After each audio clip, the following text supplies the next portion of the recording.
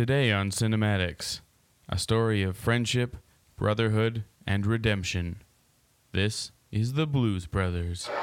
It's 106 miles to Chicago. We got a full tank of gas, half a pack of cigarettes. It's dark, and we're wearing sunglasses. Hit it.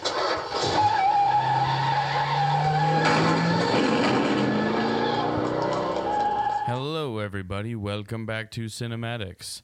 Today, we're talking about the Blues Brothers, a glorious classic piece of cinema from 1980. 1980, baby. 1980. And I think... Wait, who are you? Well, what? Me? Who are you? I'm fucking Paulie. Lovely. And I'm Ryan. And a discussion of the Blues Brothers, I think, would not be complete if we didn't first talk about how it came to be. So, who are the Blues Brothers? Why did they have a movie made about them? Are they even real?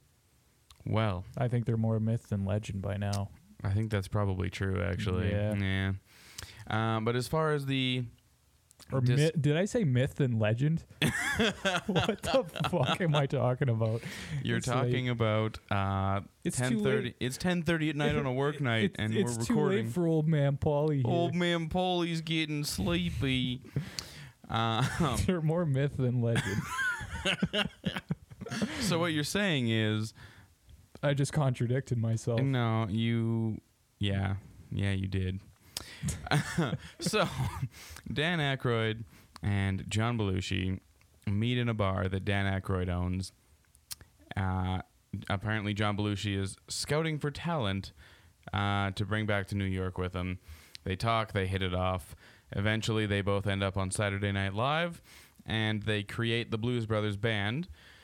The band itself opens the live audiences for Saturday Night Live for a little while, and eventually gets a live spot for a skit about bees called Killer Bees, where they do a pretty bang-up job. They also play for a Steve Martin skit on Saturday Night Live as well.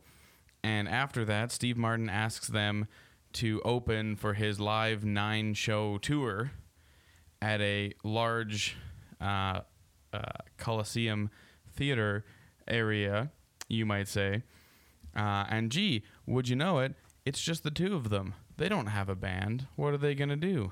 So John Belushi starts calling up all the band members and being like, hey, we're getting a band together.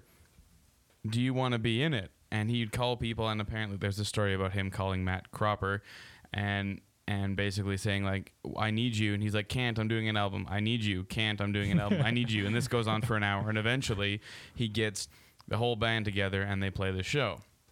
Sounds like something John Belushi could do, from what I've heard about him. Yeah, you know, he's got a personality. The research I was doing suggests that he's a showman.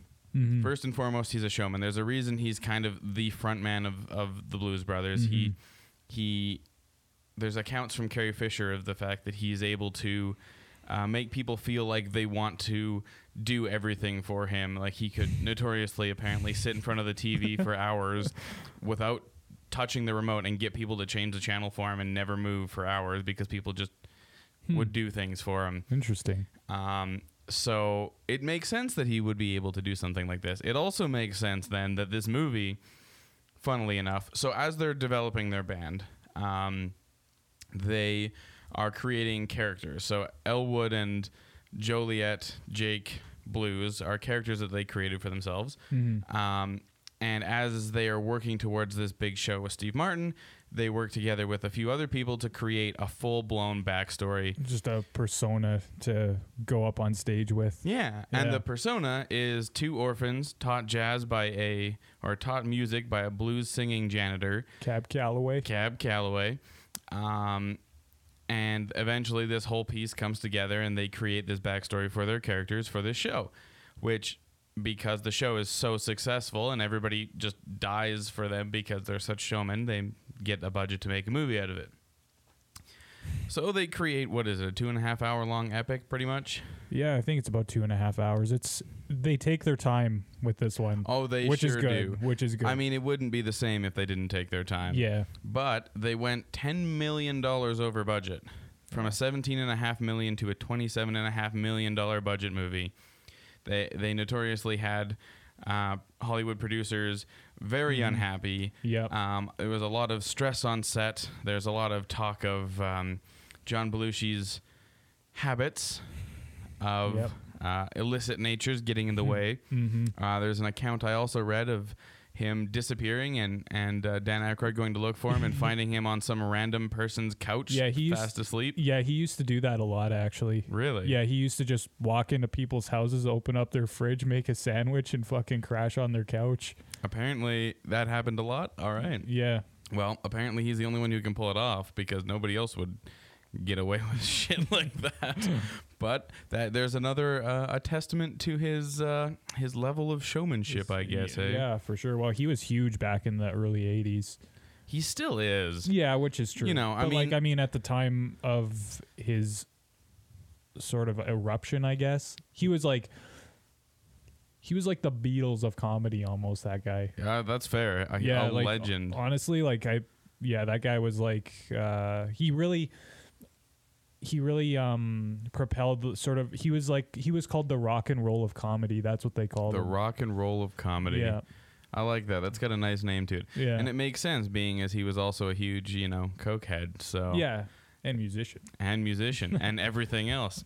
So this whole thing comes together. They finally create this movie, and it's way over budget, and everybody's pissed off about it.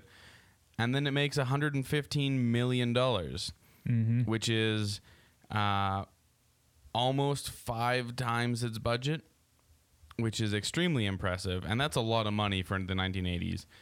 I mean, the $150 million is gross, and $115 million is gross, and I'm sure that's not just in the 80s, but Overtime. that is still a lot of frickin' money. And I think it's owed to the fact, A, the showmanship, but also B, the fact that they did put in the time. They went way over their timeline. They went way over their budget. And it kind of shows. Well, I mean, oh yeah, it definitely shows. But it's quite amazing that they took this like little idea from Saturday Night Live, developed a backstory for it, did a show for Steve Martin, and then all of a sudden they like created one of the highest grossing comedies of all time. Right. Like, interesting to note though, it wasn't started in Saturday Night Live. That's not where the idea idea initially came when they met at that first bar that first night. Yeah, fair enough. They talked about blues for hours, and yeah, fair enough. John Belushi got into a big thing, but yes, it formed on Saturday night. It was the physical manifestation of Blues Brothers on Saturday Night Live. Yes, that created something that changed the world. Changed the world or forever, something, man. So you were talking before we started about they were called what? A revivalist band. A revivalist band. Yeah, blues revivalist band. And that's interesting because you were also saying that this film revitalized a lot of careers. Yeah. I mean, it's full of musicians. All of the main cast are musicians. I mean, Ray Charles is in it, Aretha Franklin is in it, Cab Calloway is in it. Yep. I mean, there's more that I'm missing in that line of John Lee Hooker's in it. John Lee Hooker. James Brown. Who else? There's a lot of people. There's probably people in that movie that we even missed. Oh, I'm sure. You know what I mean? Is, like just in the background. Or Twiggy. Something. Twiggy. Yep. Oh, okay. Apparently that one was really expensive to get her on. Twiggy. Yeah. Because I didn't know who she was. Yeah, no, I didn't either. But apparently she was a very expensive cameo. Really? Yeah. She didn't even sing. I know, what right? The fuck? And I think that's part of why, because she was a very expensive cameo. They could only afford so much screen time. But fair enough. Yeah, she hardly did anything. She sat in a car the whole time, and then she stood in front of a car for a while. But you know what? It was really important to establish Jake's character. No, Twiggy was the one Elwood was talking to. Oh, yeah. It was Elwood that was talking to her, not Jake. Damn it. Damn it, that ruins my my. I was trying to give it some kind of weight, some kind of importance to her character. Anyways, Carrie Fisher was the one after Jake. yes, Carrie Fisher was. Yeah. And the director of this, John Landis, before this movie did Animal House. After this movie, did American Werewolf in London. Beyond that, he's done a lot of TV. And he's done a bunch of music videos, primarily Michael Jackson music videos. He did a bunch of Michael Jackson.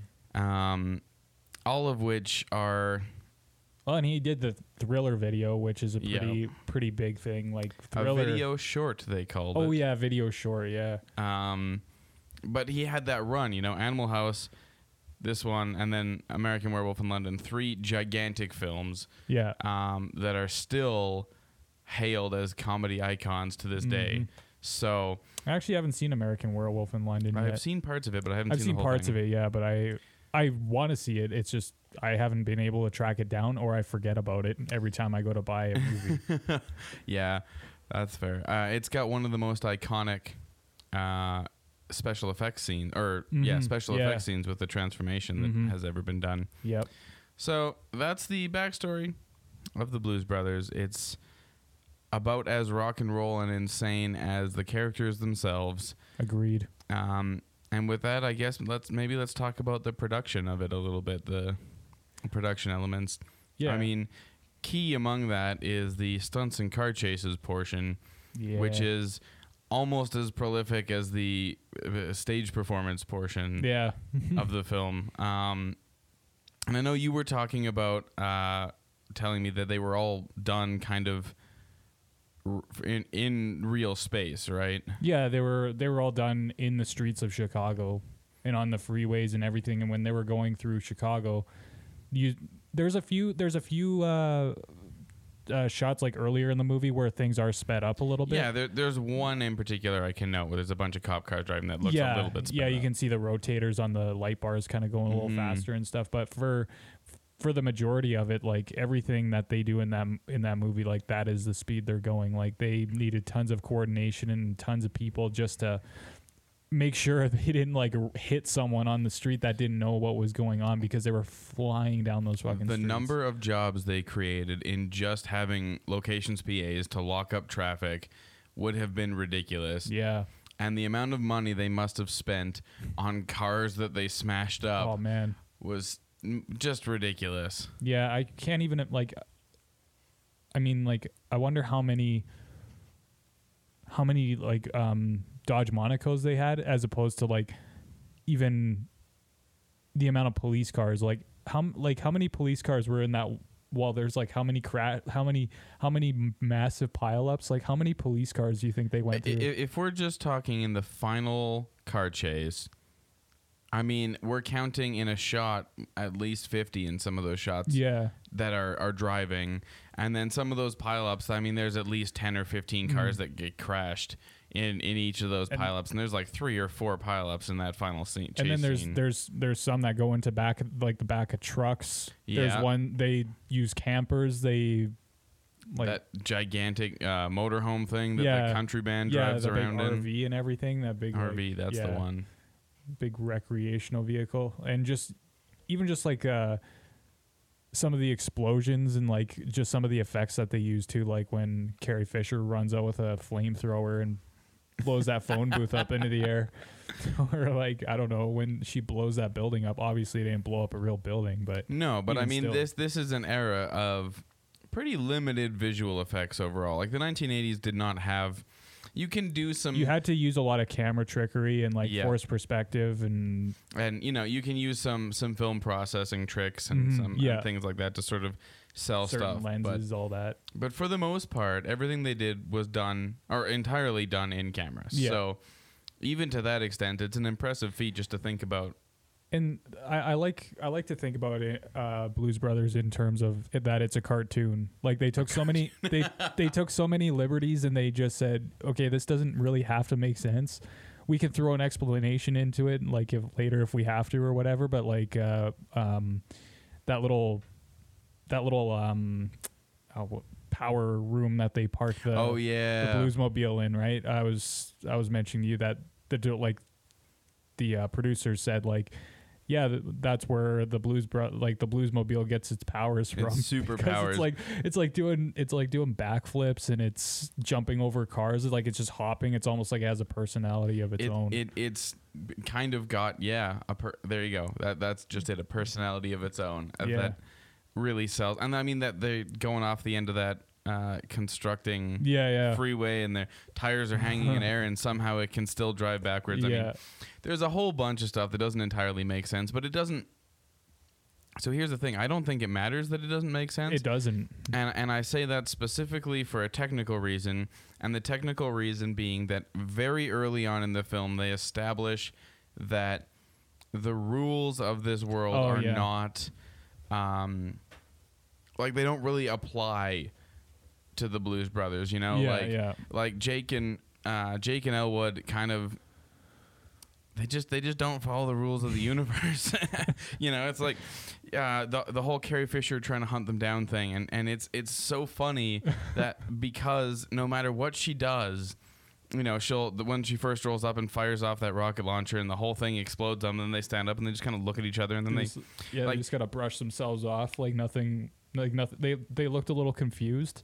But it wasn't out of the ordinary for them. No, exactly, right? It's like, all right, so obviously this is a world where these sorts of things don't need to necessarily be explained. I mean, my favorite example is when she comes back and destroys the entire building, and they get up, they're covered in rubble, like the whole building has landed on their heads, and they get up and they kind of brush themselves off. He's like, oh, it's almost 9 o'clock, I got to get to work. Yeah.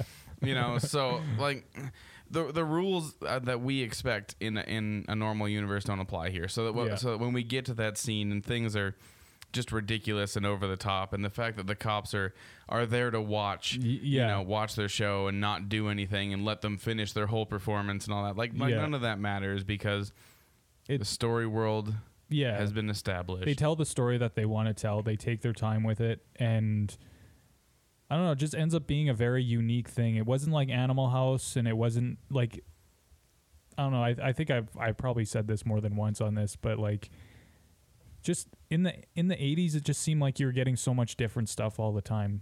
Like, you know, you could take a movie like, I don't know, Polar Opposites, like American Werewolf in London. Right. And then you could take the Blues Brothers. They're two totally different things made in the same era. By the same person, people. too, yeah. Like, they don't have, like, I guess in a way, like, would you say that directors are kind of typecast now to direct certain movies? I mean, I think it depends on the director in the same way that it depends on the actor, you know? Yeah. There's a lot of directors who will bounce around and do a lot of different things. Mm-hmm.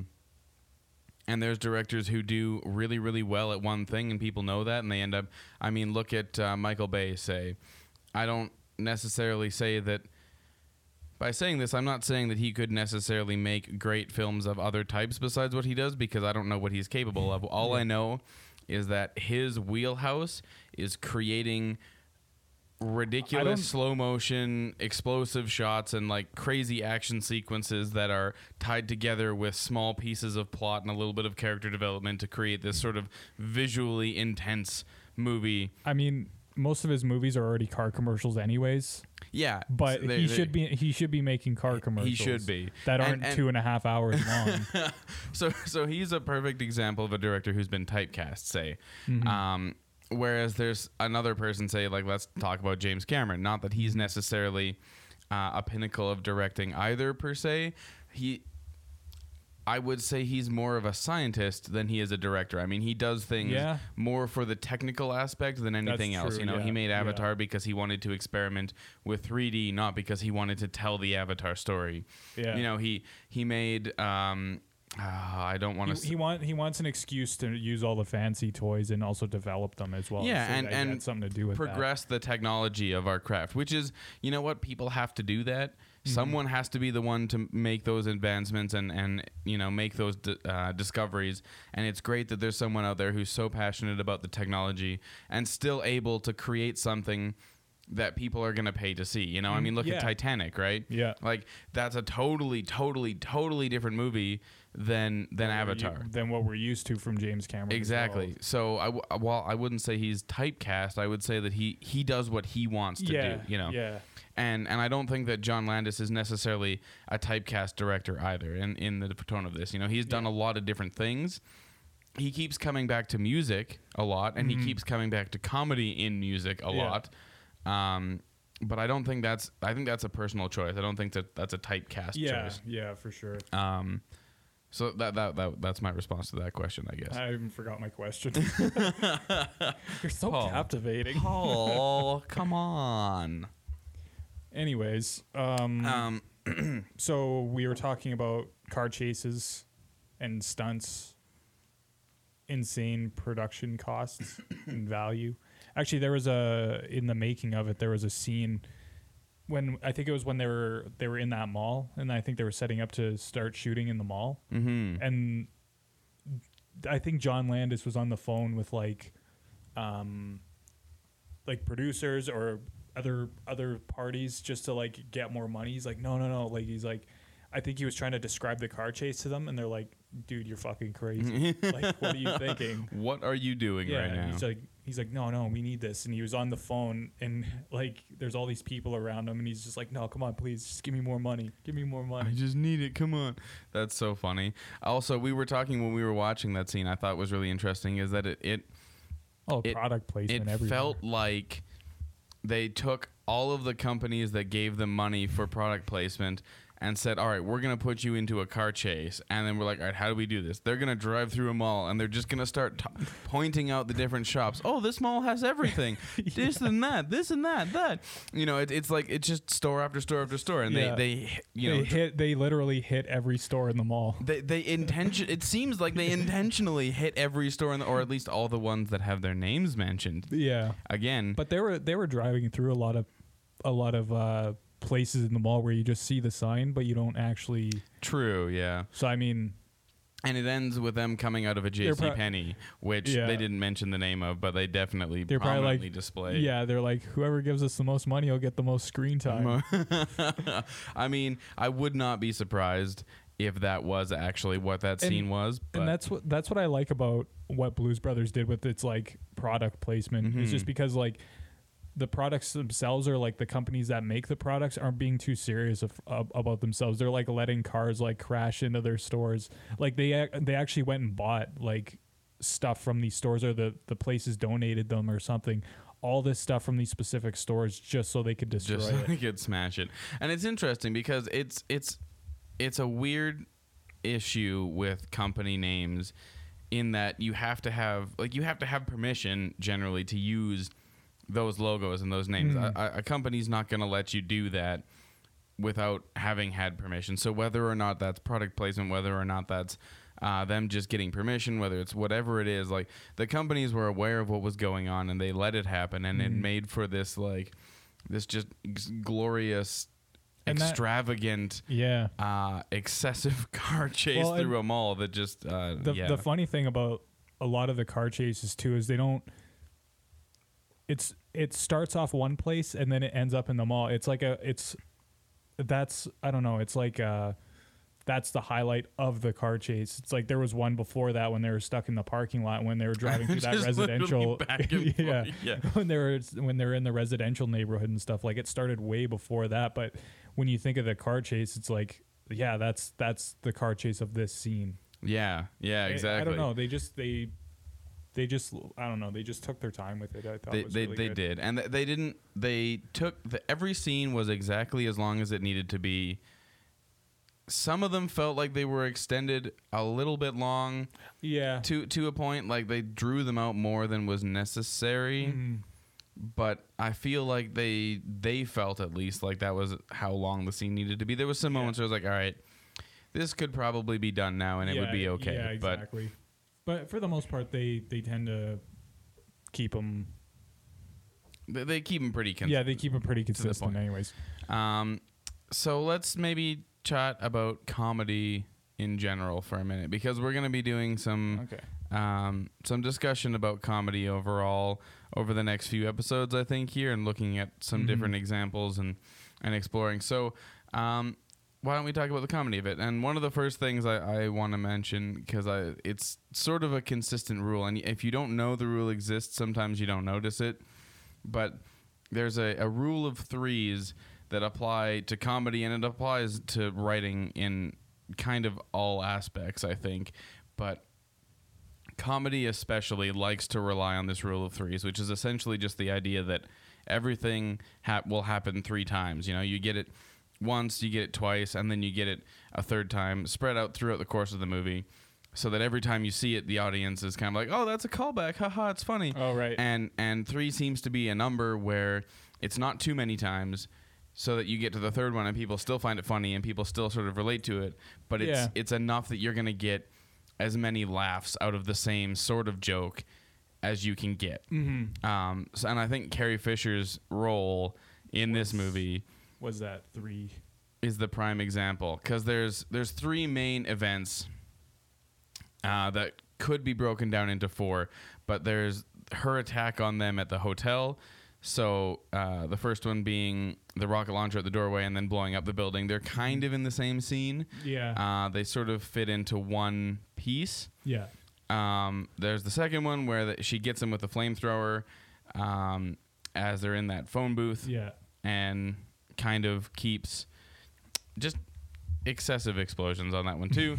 And then the third one when they have their last sort of showdown and we find out what her deal is. And the rule of threes is interesting in this aspect too, I think, because it builds as we go through. So we just see this person blow stuff up and we're like, okay, what is she? Is she an assassin? Is she military? Like, why is she shooting at these people with these like gigantic rocket launchers? Mm-hmm. The second time we get a glimpse into her actual life, because she owns this little shop and she's like teaching herself how to make these destructive devices to try and cause damage to the Blues Brothers. And what was the name of her shop?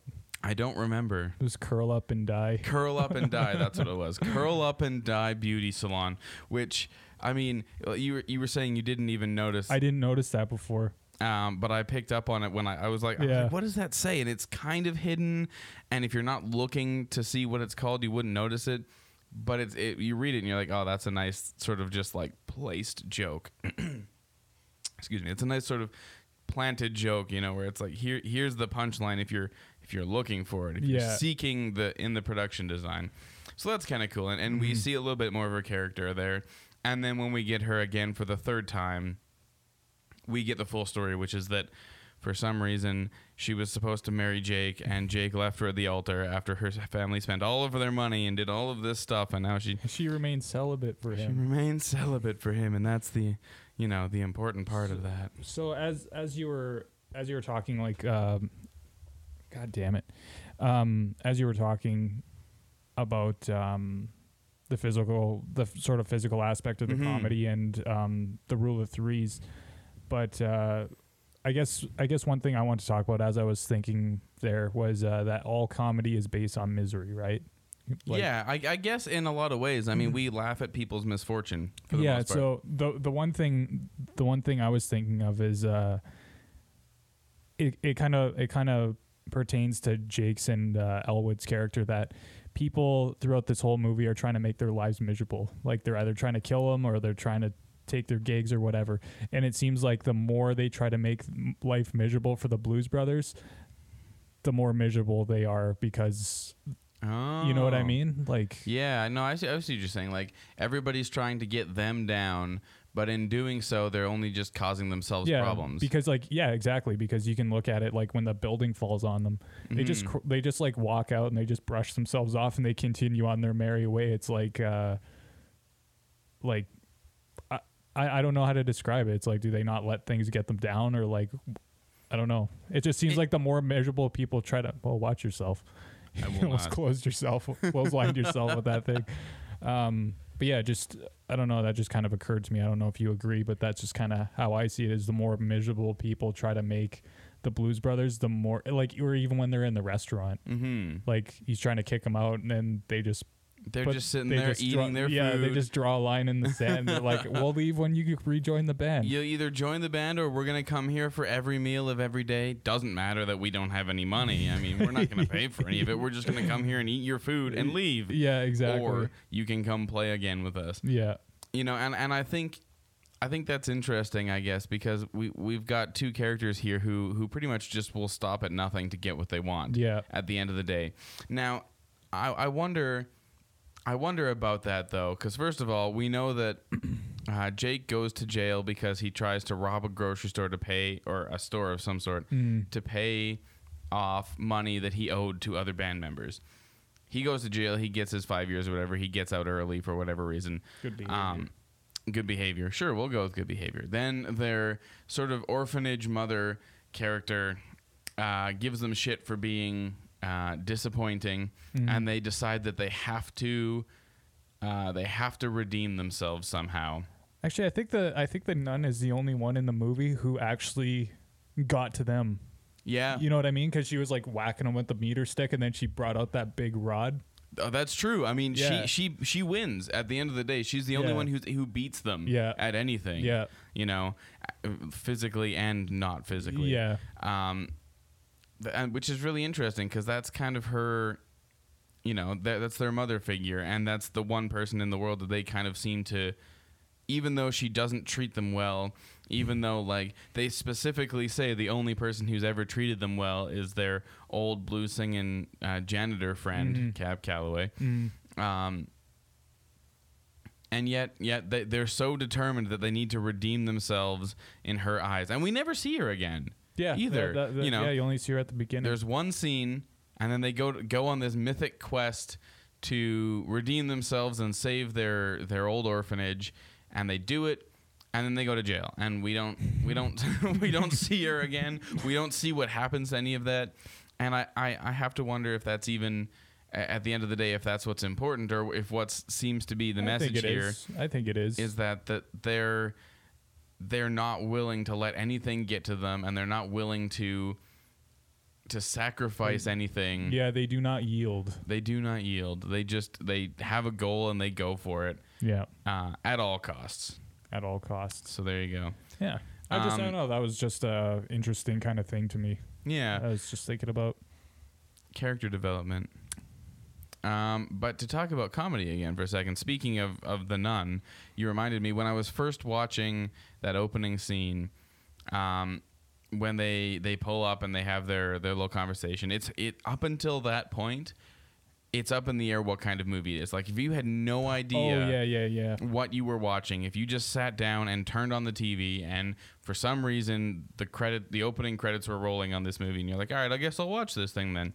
You know, you could be watching a crime drama, you could be watching a family drama, you could there's so many different things you could be watching, and they pull up to this orphanage and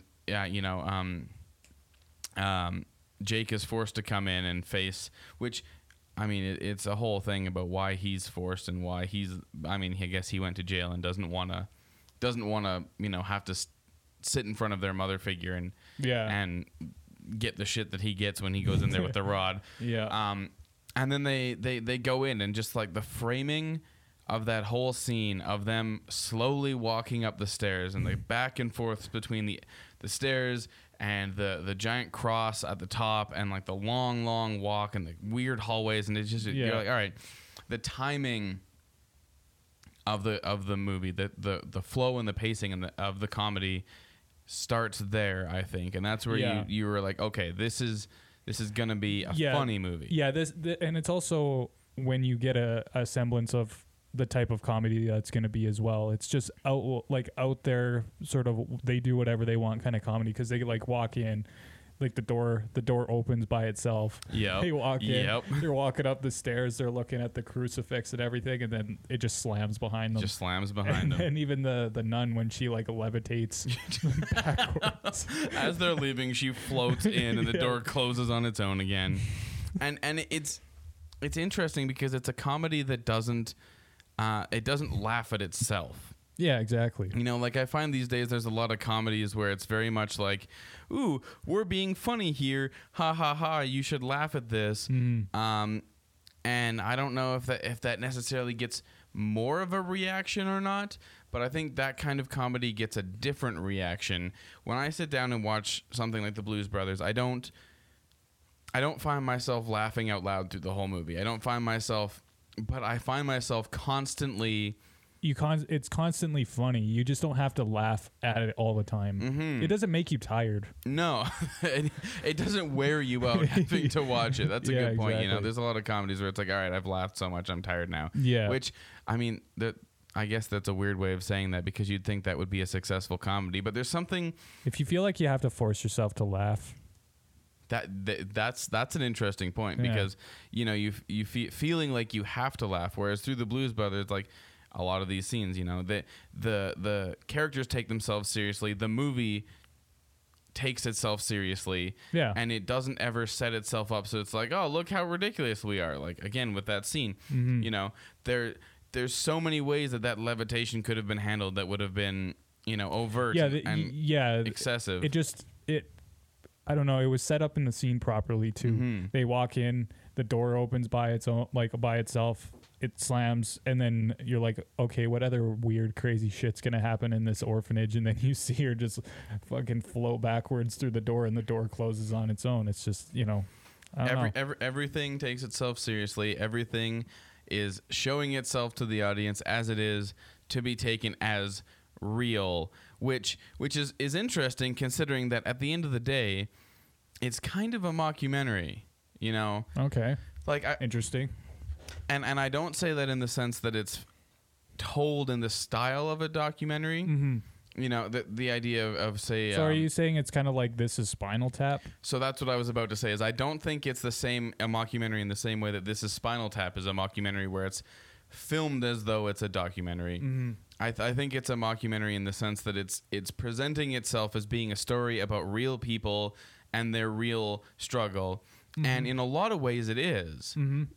It's to these two characters, Dan Aykroyd's character and John Belushi's character, trying to bring together this dream they have to create this band. And the plot parallels a lot of what happened as they were putting that band together, and them trying to prepare for that big show with Steve Martin. Mm-hmm. It's the same. It ends up being the same plot line, right? Like it's them... These two guys who are the core of the band bringing their players together to create this thing for this one big show. Yeah.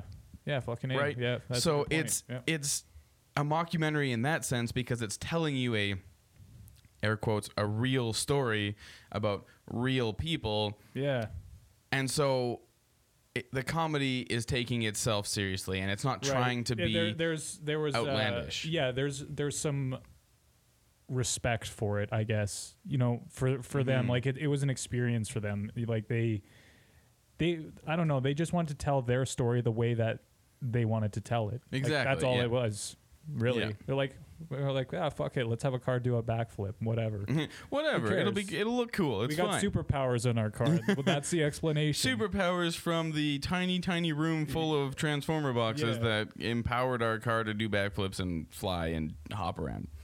But it's very physical too, to continue on the idea of that comedy. It takes itself seriously, but it is also very physical. It's in the framing of the shots. It's sitting there and seeing the Blues Brothers sitting, and when they go to church for the first time for whatever they think they need to go to church for, and they're standing there and they're like perfectly framed on the thirds, with this like sort of beautiful hero shot looking at them with like the nice window behind them, and and then they just stand there, and then we leave them there, and for the entire scene they don't move. They stand in the same spot, and you see them in the background, and they become like just a sort of a piece of this gigantic dance number. They become onlookers. Yeah, at that point, I think it switches focus from them to what they're focusing on. Mm-hmm. You know what I mean? Like, instead of it focusing on them, like, you see their reactions and stuff, but that whole thing is about James Brown. And, it is, and his big thing, which I don't know, on almost an artist profile, you could say. Yeah, if well, you wanted to he go recorded all his music live, didn't he? I think that's. I don't know. I think I read that. I don't know if it was one of the articles that you were reading. It wasn't. No. Oh, okay, it was something I read where it said that he recorded all his music live. Whereas, interesting. Aretha Franklin. Aretha Franklin. Aretha Franklin. She had to lip sync all her shit, didn't she? Right. Yeah. Oh, I see. You mean for the actual For the production actual of the numbers. film? Yeah. Because there's and that was one of the things that I noticed was a big challenge, or what one of the articles was saying was a big challenge there, is that Aretha Franklin was not used to the idea of filmmaking and having to lip sync. So they took a lot more time trying to do her number Right. and set up her scene, because she was having to redo takes a lot more than and as well Brown, neither of them were really accustomed to lip syncing. Whereas I believe, there we go, Cab Calloway, I'm sorry, I'm just reading what I had wrote down here, was more used to the idea and also wanted to do variations and things and experiment. So I mean that's maybe an interesting transition point to talk about music in the movie then. Because it is a musical at the end of the day. It is a musical, yeah, and it's whatever. It's my opinion, but I think it's it's the only musical I can watch. I have respect for musicals, but for me, it's the only one I can watch and take seriously, because it takes itself seriously. And I'm sure a lot of other musicals do too. But this is just I don't know. I have trouble taking musicals seriously. It's the style, and it's. I mean, it's at the end of the day, maybe it's what the music is too. I mean, we're looking at an exploration of blues, at a time when it was dying. Yeah, it was dying out. I think this was around the time Michael Jackson and sort of pop music was starting to and disco was dying. Yeah. Pop and rock were really kind of hitting a bigger stride in the 80s. Yeah. And blues and soul and jazz and disco and all that were definitely starting to fall by the wayside. They were on the down and out for sure. Which is, I guess, why they call it the Blues Brothers, the revivalist. The revivalist. Revivalist, sorry. Band. Revivalist. Blues revivalist band. So, in that sense, I mean, that's part of what it is it's the type of music that this portrays. And also, interesting of note too, I guess, is that it's not about it's not always about characters singing the plot. It happens once or twice. Right, yeah. Aretha Franklin's scene, she sort of sings out her she's her thing. speaking to Matt through song. But Yeah. for the most part, the musical component of it is people performing music. Yeah, when you see John Lee Hooker, he's just performing boom, boom, boom. Yeah, and that's interesting too, because you were saying before how it's sort of the movie takes its time, and I think that's really where it shows. Yeah, there's scenes that were too long, and there's stuff that just kept going. James Brown's scene was really fucking long. It was really long. Yeah. But what they're doing is they're basically profiling these blues artists. Yeah. And they give them enough time. Creating essentially a music video for them. Yeah. Which is interesting when you look at the fact that John Landis goes on to produce or direct a bunch of music videos. And here this is I don't want to say this is his start, but it's almost kind of his start in music videos. It's a collection of music videos for various blues artists. Yeah, exactly. Connected through this one overarching story of these characters who just are trying to get their band going. Yep. And to that aspect, I think that music really is the most important part of the film, regardless of the comedy, regardless of the gigantic car chases and the crime. It's called the Blues Brothers. I mean, there you go.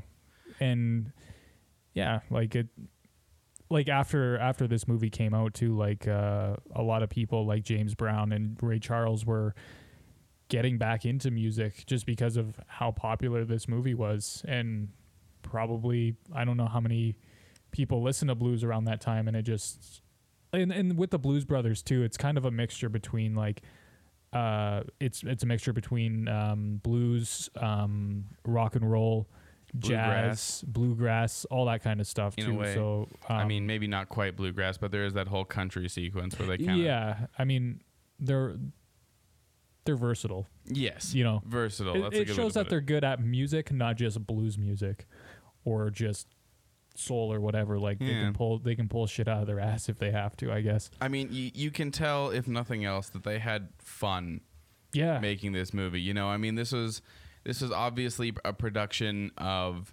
passion. It's a piece of art that a group of people who really cared about the things that they were making sat down, and they're just like, we're gonna make what we want to make. Like you said before, they're telling the story they want to tell, and you don't get to see a lot of that in filmmaking. And that's not to say that people in this business aren't passionate about what they do.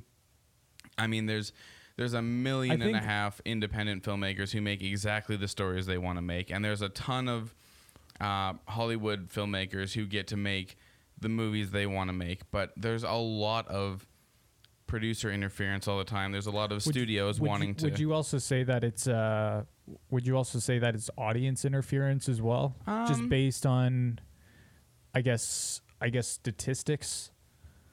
I don't know that it's necessarily audience interfering. I still put the onus on the studios making the assumptions, because at the end of the day, you have the making of movies is a business, and that you have a bunch of people putting millions of dollars into a product that they want to sell. Yeah. And so in their mind, whatever it is that they're creating needs to be what the audience wants to watch. But you never know what the audience wants to watch. The most unpredictable part of filmmaking is whether or not your movie's even gonna be liked, because people could, people could be in a big love of, I mean, people Westerns. are always in a big love. Yeah, there you go. Westerns. We'll use that. People could be on a huge rage about watching Westerns, and then a Western comes out and everyone's like, this is garbage, or like, it could be an amazing movie, but it just doesn't find its audience. You know, it's so hit and miss, and it's so much to do with luck and advertising and marketing, and so many factors that go into it. And so I think to that end, there's a lot of producer interference in the sense that they want to try and match what the audience wants. And I also think that there's a lot of, I guess, estimation. Yeah. I'm just saying the same thing again now. But the point being is that it's not necessarily. It's not on the audience, because the audience doesn't go and tell the producers. I know that there's like audience, a lot of I'm going to say audience people, because audience people, audience members, there or you as go. a general audience, whatever, that want to see different stuff, but it just, I don't know. People always say they want to see different things, but what tells the truth is what the box office shows. That's true. And the box office shows people going to watch the movies. And now, having said that, that has to do with marketing and distribution and all that kind of stuff. And I mean, obviously, this movie would have been marketed well for the fact, like, they spent so much money on it already that they would have marketed the crap out of it. Yeah, it was marketed well, and it was at the sort of height of Saturday Night Live and stuff. Yep. But even still, like, this movie was a pretty big risk for them to make, considering nobody really liked blues anymore. Yeah, they were trying to revitalize an old fashion music type, I guess. A whole genre. I sound like a robot, but they were trying to fashion music type, reestablish old music type. Fashion, blues. aliens, blues. These are human music. But I mean, risks are proven to work sometimes. I mean, when Pirates of the Caribbean was made, as a weird off-topic example, although it is a comedy, but when that film was made, it was a gigantic risk, because the previous pirate films that had come out had not been successful. It was a genre that at one point had a lot of success and had died out, and the last couple movies had not been good. And these guys decided they wanted to make it anyways, and they pitched it, and they had this whole thing, and they spent a lot of money, and they kept doing things without producers' like knowledge and agreement, and it all ended up with a gigantically successful franchise that is surrounded by nothing like it. Yeah, like in our time, in our era, pirate movies don't really exist other than Pirates of the Caribbean. Yeah, and for some exactly. reason, that series is insanely successful. And I would say for some reason is probably Johnny Depp and Orlando Bloom. Yeah, for the most part. Eye candy for the ladies. So risks can be extremely useful and important to take. Oh yeah, for sure. And this is obviously one of those examples. It all depends on the way that you want to tell it, right? Like all the way, how much effort and how much thought has gone into what you're trying to convey. It could be, you know, like a twist on a certain genre or whatever, right? And I think there would have been, I don't think we can talk about Blues Brothers without talking about the early death of John Belushi. I think they would have made a sequel. Well, they did make a sequel in the 2000s with John Goodman, which was really bad. But I mean, I think that this movie probably would have got a sequel. Right. Okay. Yeah. When did John Belushi die? How long after? 82, I think. he died. Really? Yeah, it was Oh, just before. It was while Dan Aykroyd was writing Ghostbusters, because John Belushi was originally supposed to be in Ghostbusters and he died, and then Bill Murray replaced him. Bill Murray. Okay. Yeah. Yeah. I wouldn't say replaced him, but you know. But they needed someone to play the role. Yeah, exactly. So. And knowing Dan Aykroyd and John Belushi's relationship, it would have been there would have been a character written for him. Yeah, so. exactly. Yeah. So I mean, I guess that's true though, because with how successful the movie was, there's no way they wouldn't have come out with another one. Oh yeah. Barring, of course, the fact that the Blues Brothers ended when their frontman was no longer alive. So. But on a lighter note, they did make a sequel. It was really bad, but at least John Goodman was in it. Yeah, fair enough. I haven't seen it, but I don't know if I will based on how you've explained it to me. No, it's good, man. Just leave leave good enough alone. Leave well enough alone, man. Yeah. I mean, don't poke it. Isn't that like the story of our time though? It's just like, hey, stop revitalizing and remaking the same thing. You know, it was good when you first made it. You don't need to make it again. Alien Prometheus. Well, and it depends how much time has passed between, I guess, when something fell and when it could potentially rise again. Yeah, I mean, I guess I'm like a hypocrite in that like sense. RoboCop, we'll say. Okay. I mean, Neil Blomkamp's 2014 version? No. This is a new one that's coming out. And it's it's a reboot / sequel to the original RoboCop. It's not a complete reboot, but Neil Blomkamp's said to be working on it, and they're trying to get Peter Weller back to play RoboCop and stuff. So, but I don't know. Like, I think RoboCop can be updated, but like with something like Blues Brothers, do you think that you could take a movie like Blues Brothers and make it today with, you know, just the general talent of like what went into it? You take two people like Dan Aykroyd and John Belushi. And I think there are people that exist in the industry today that could make this movie again. I think there's the capability. I think there's an audience for it. I mean, let's take a moment and let's look at Bohemian Rhapsody, for example, or Rocketman. I mean, what if it was a movie about the making of Blues Brothers, where they were portrayed by actors or something, potentially? I mean, people seem to be into that kind of thing. Yeah. I reference Bohemian Rhapsody. I don't want to basically what I'm saying is that, you know, that is an example of a movie that was created about a band. It's a docudrama more than it's not the same thing, and it's also made by the remaining members of Queen who are trying to villainize Freddie Mercury a little bit. So I mean, I didn't know that. It seemed like they were trying to villainize him. The first time I watched it, I thought it was great. Okay. And then I started like sort of looking into it a bit, and like they didn't portray the truth, and they definitely did not look kindly upon bisexuality or upon Freddie Mercury as a person, and they kind of tried to blame him for all of Queen's problems and made themselves look. There was a lot of stuff with that movie, but it was very successful. Yeah. And I think it's an example of how movies about artists and about music and about bands are really powerful. Because even when I sat down, as a huge fan of Queen, even when I sat down to watch that, I was so enraptured by the presentation of the band and the performance and the life and the music that I didn't even for a moment think about the facts, what they were saying. I was until also, afterwards. Yeah, I was kind of, when I was watching the movie, I'm like, all right, because I always kind of enter those with a level of skepticism. I'm like, which is all important. Right. Yeah, I'm like, all right, I don't know much about Queen. I like Queen a lot. I like that kind of music and everything, but like, I was just kind of sitting there at some points. I'm like, all right, how much of this really happened?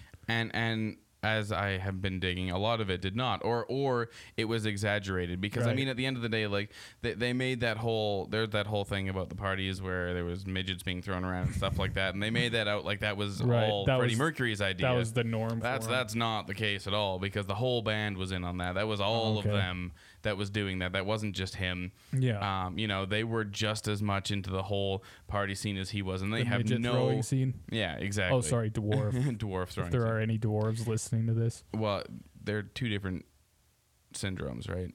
Oh, I didn't know that. Yeah, they're two different syndromes. Well, excuse me. But they made it out to be like it was all his fault, Right. And it at the end of the day, it certainly wasn't. But that's a whole nother discussion. That's a whole nother discussion. Yeah. But to go back to your question, I think that this movie could be made again. I think that the Blues Brothers, but I don't know that it should be the same group or the same person. I mean Tenacious Oh, D. so you're. Okay. So Tenacious D right, is another okay. huge example of I'm with you. the dynamic duo, you know, fake character, or the Gorillas. You know, they're Yeah. characters that have been created of these bands that are not quite real and not quite not real. Right. Right. And I think that there's an audience for that, and I think Yeah. that there's a budget for that. It's just a matter of making it happen, and whether it's even worth it. I mean, yeah. to go back to the idea again of remaking stuff that doesn't need to be remade, this movie is great. Yeah. The Blues Brothers is a great Yeah, movie. Why? I don't see why you'd want to remake it, but Why? I mean, there's movies that have come out before where I'm like, why are they remaking this? Mhm. This doesn't need to be remade. This doesn't need to be touched. It's a again. product of its time too. So But just leave it it's alone. all about money, man. They just want to re-release stuff and find more ways to make more money off the same problem, or the Gotta- same products. Gotta make that cheddar. Yep. This has been a weird episode. Yeah, we've been talking about We've everything. been talking about all kinds of random stuff and not as much about the movie as I had originally thought we were going to. Yeah, Which isn't necessarily a bad thing. I don't think it's a bad thing. Just go where the road takes us, man. Just go with the flow, man. It's fine, whatever. But overall, I guess in summary, Blues Brothers is an amazing film.